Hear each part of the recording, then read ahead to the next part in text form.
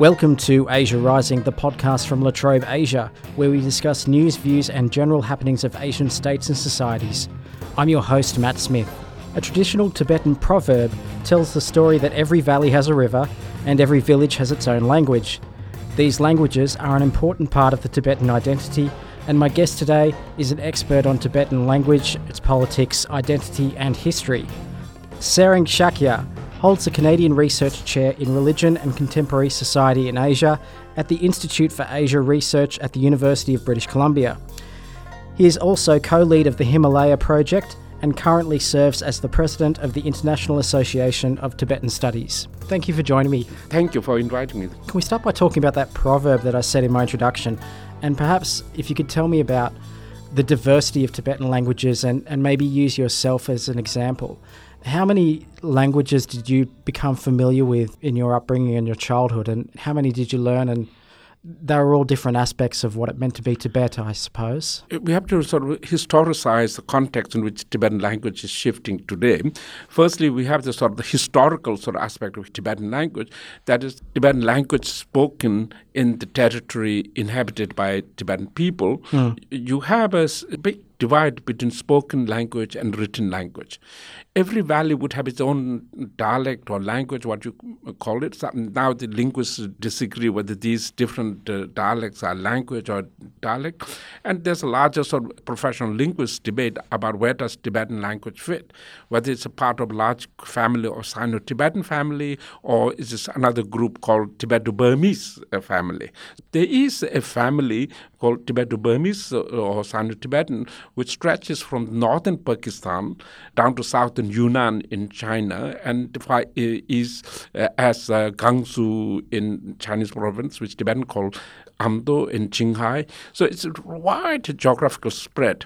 Along that is that you have the Himalayan belt, which also you'll find many different speakers of Tibetan languages. What does that mean for somebody who is living in this area? Can you hear a diverse number of languages, say, within a city block? What's the experience of that? Until about 1980s, we can say Tibet was very much a rural community.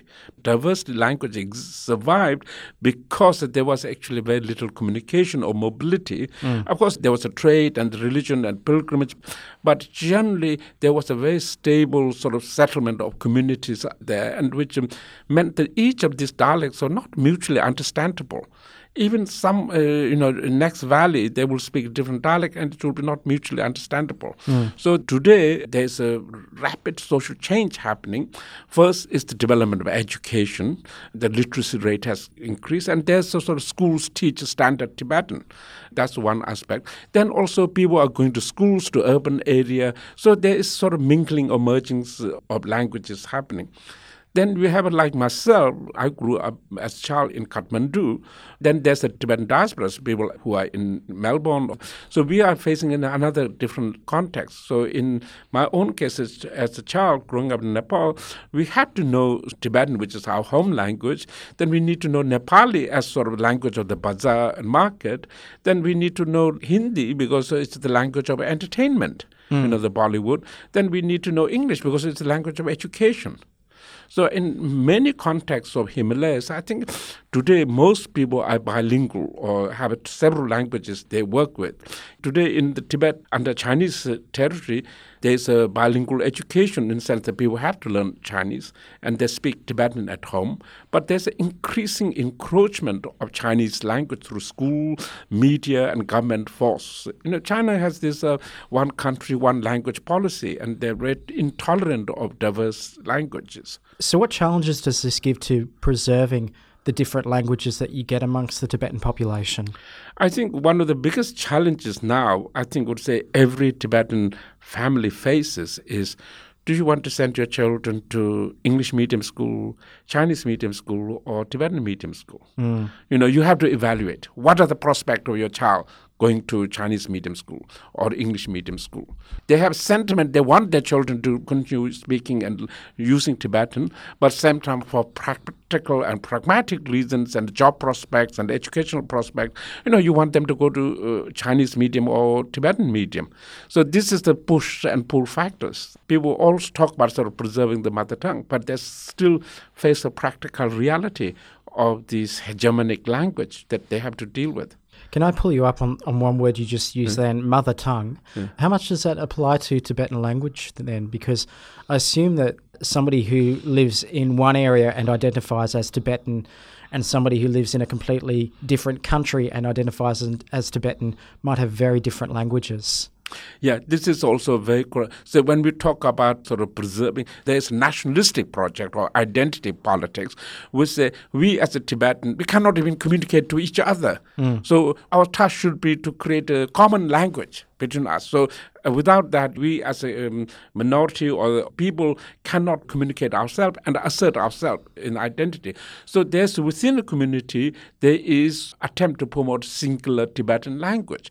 But in that turn, actually, what about the local language spoken in the community? Do you preserve that or do you erase that? So you have the burden of the sort of hegemonic language, English and Chinese. Then you have the Tibetan nationalism sort of language, which is sort of trying to erase smaller language groups within Tibetan community. Yeah, and then you've got who gets to make that decision. Yeah. That's a big problem. So 2019 is the International Year of Indigenous Languages. Are international Tibetan communities doing anything to recognise this, and why or why not? Within China, the use of term indigenous is very problematic. China sees this as very political. To say indigenous seems to assert some prior rights and legal rights. So the Chinese government doesn't like Tibetan to speak about being indigenous. But at the same time, they do have this now government policies. I said in China, they have this stringent ideology which talk about the multiplicity of languages is detrimental for countries' development.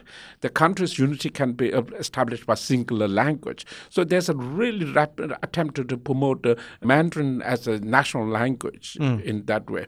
But within the Tibetan diaspora, there's increasing attempt to create Tibetan textbooks, education materials relevant to the diaspora community. For example, Sydney and Melbourne, the Tibetan communities here are trying to create textbooks for the young Tibetans here, which has relevance to daily life in Australia, not related to what's happening in Tibet. How are Tibetans using and talking about their languages online today then? This is actually really interesting. There's a two shift happened. I noticed this online. When the first social media appeared, people had to write. So there was a great enthusiasm for writing in Tibetan. I would say iPhone saved the Tibetan language because it's very easy. You just shift a key and you got a Tibetan font. So people were using that. And the modern technology, computing, made it really easy to use Tibetan language. And when that came, there was a much more eagerness to use it. So now you have this written language, but that required you to know how to read and write. But now people have moved from writing to voice. WeChat and Facebook video, YouTube videos. Every Tom, Dick and Harry is making YouTube videos and creating their own news content. Writing requires some kind of literary skills, and so that will deter people. But now with the voice, actually there's so many different discussion groups on WeChat or WhatsApp or on Facebook. Actually, the modern technology is really providing sort of way in which the language can be preserved and communicated. Tibetans living in Australia communicating to Tibetans in Boston or India. Technology has really helped. But also this has created some division. You have three types of Tibetan social media. One is from China, Tibetans who only know Chinese, they communicate in Chinese. Tibetans who only know English, who don't know Tibetan, they'll talk only in English. And then there's Tibetans who only know Tibetan. So there's the three separate Tibetan worlds in the social media. Are you noticing that the same sort of impact also translates into art forms? So language is a big part of both music and literature. So how is the Tibetan language being translated into those mediums? It's very interesting. In Tibetan, we don't have a sort of a filmmaking industry. And one of the very creative ways in Tibetans now, both in terms of satire and comedy, they will take a clip from a Western movie or Chinese movie and they dub it and voice over with Tibetan content. And there's one guy who does it on Instagram from Paris. And it's very humorous. He always has this Obama or Trump speaking in Tibetan. And he writes the script. But he does it expertly. There's his lip syncing and everything matches. Yeah. And that has become very popular because in terms of Tibetan, we don't really have a visual content production. So we appropriate some visual images and we put Tibetan voice on it, even like Simpson. But it's not the actual script, but we just put the Tibetan voice on cartoon characters or actual news clips. And this is very popular now. So how does the Tibetan language adapt to the need for new terms?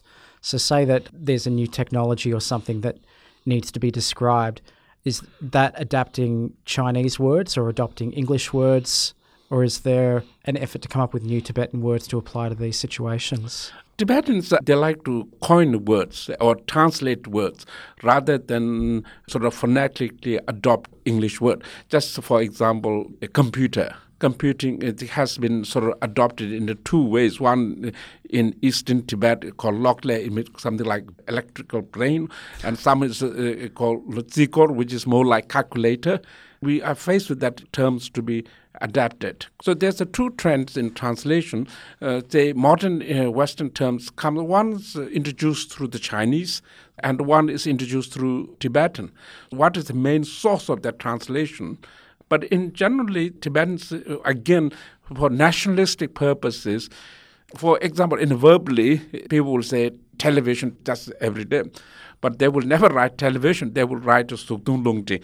But no one says Suktung Lungti. People write it, but people never use the word. These are only in the literary form and being sort of correct nationalistically by writing in journals and articles. But in terms of everyday speaking, they're quite comfortable using loan words. Doesn't that kind of create a disconnect between what real Tibetan is and what pure Tibetan is, though? Well, there is always disparity in Tibetan language, always between the written and the spoken. Many Tibetans who are fluent Tibetan speaker, they may not understand what is written. You know, it's very different. Written requires education and learning a new set of grammars and terminology. How does this situation of Tibetan languages compare with other languages throughout the Himalayan region? All languages are in a similar situation in that we're having to grapple with the bigger hegemonic language. Either it's a Hindi or English or Chinese. You know, now most of the Tibetan language or the Himalayan languages, for the first time in history, we face competition. Through both migration and urbanization and mobility, people are now much more exposed to other languages. So they're having to make a decision. People are faced with the burden of having to abandon their language or adopt another bigger language. And in many cases, you know, you cannot blame because the idea of going to English medium school or Chinese medium school, you think of, say, going to university or further your profession, jobs, particularly among the middle class. They will choose to English medium school, not Tibetan medium school. So maybe their children grow up speaking Tibetan at home, but they may not know how to read and write Tibetan. You've come back to the schooling analogy a few times, and I'm just curious, Tibetans are quite fortunate in some ways to have a Tibetan language schooling system in India. Yeah. Do you think that this is good for the Tibetan community, or would you rather see that students are schooled in maybe Hindi or another language potentially more useful to them in careers going forward?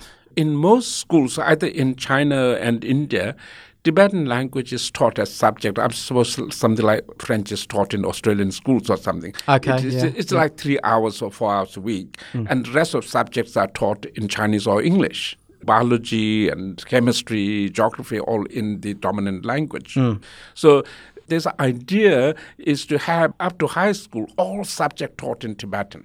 Biology in Tibetan, chemistry in Tibetan. So this idea is strong and people want that.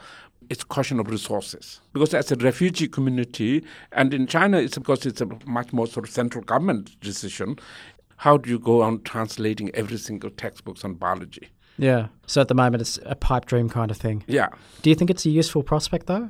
Internationally, when you study the performance of people who learn mathematics or any subject in your own language and you learn in a second language, the people who learn in your own language do perform much better. You know? So actually much better if they are taught in their mother tongue. So what other kind of things are Tibetans doing to develop and protect and preserve their languages, both inside and outside of China and India? I think the main thing is to focus on publication, printing, greater use of Tibetan in everyday lives through like newspapers and radios. And this has become a very important, people listening to Tibetan radio programs or Voice of America in Tibetan language. It's very popular. So I think social media has really given more impetus. But again, this becomes problematic. You end up speaking in the standard Tibetan dialect, not the local regional dialect. And so how do you cope with the regional dialects? Yeah. Am I correct in when you were over here in Australia up at CSAA, you were talking about block printing? Is that correct? Traditional Tibetan printing is based on block printing, wood carving and block printing, and that has been for centuries. And then, beginning of the 20th century, missionaries coming in introducing metal printing. So Tibetans were aware through missionaries of metal modern technology of printing, but they never adopted. The reason is that there's a taboo against metalwork. Any kind of metalwork is seen as low caste and polluting. So since the majority of the Tibetan written texts are do with religion and Buddhism, you cannot have a polluting element touching as something so pure of course, as Buddhism. Yeah. This is not just Tibetan. I think this sort of issue was faced in Islam also. Now that we've bypassed metal printing altogether and just printing out straight from the computer, I guess there's less of an issue.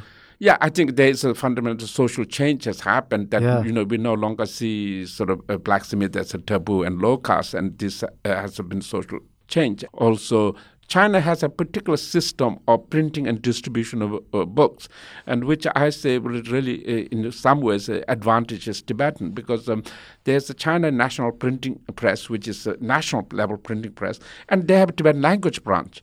And then this same printing press has a provincial. And there are 5 provinces like Qinghai, Gansu, Yunnan, Sichuan, and Tibet Autonomous Region.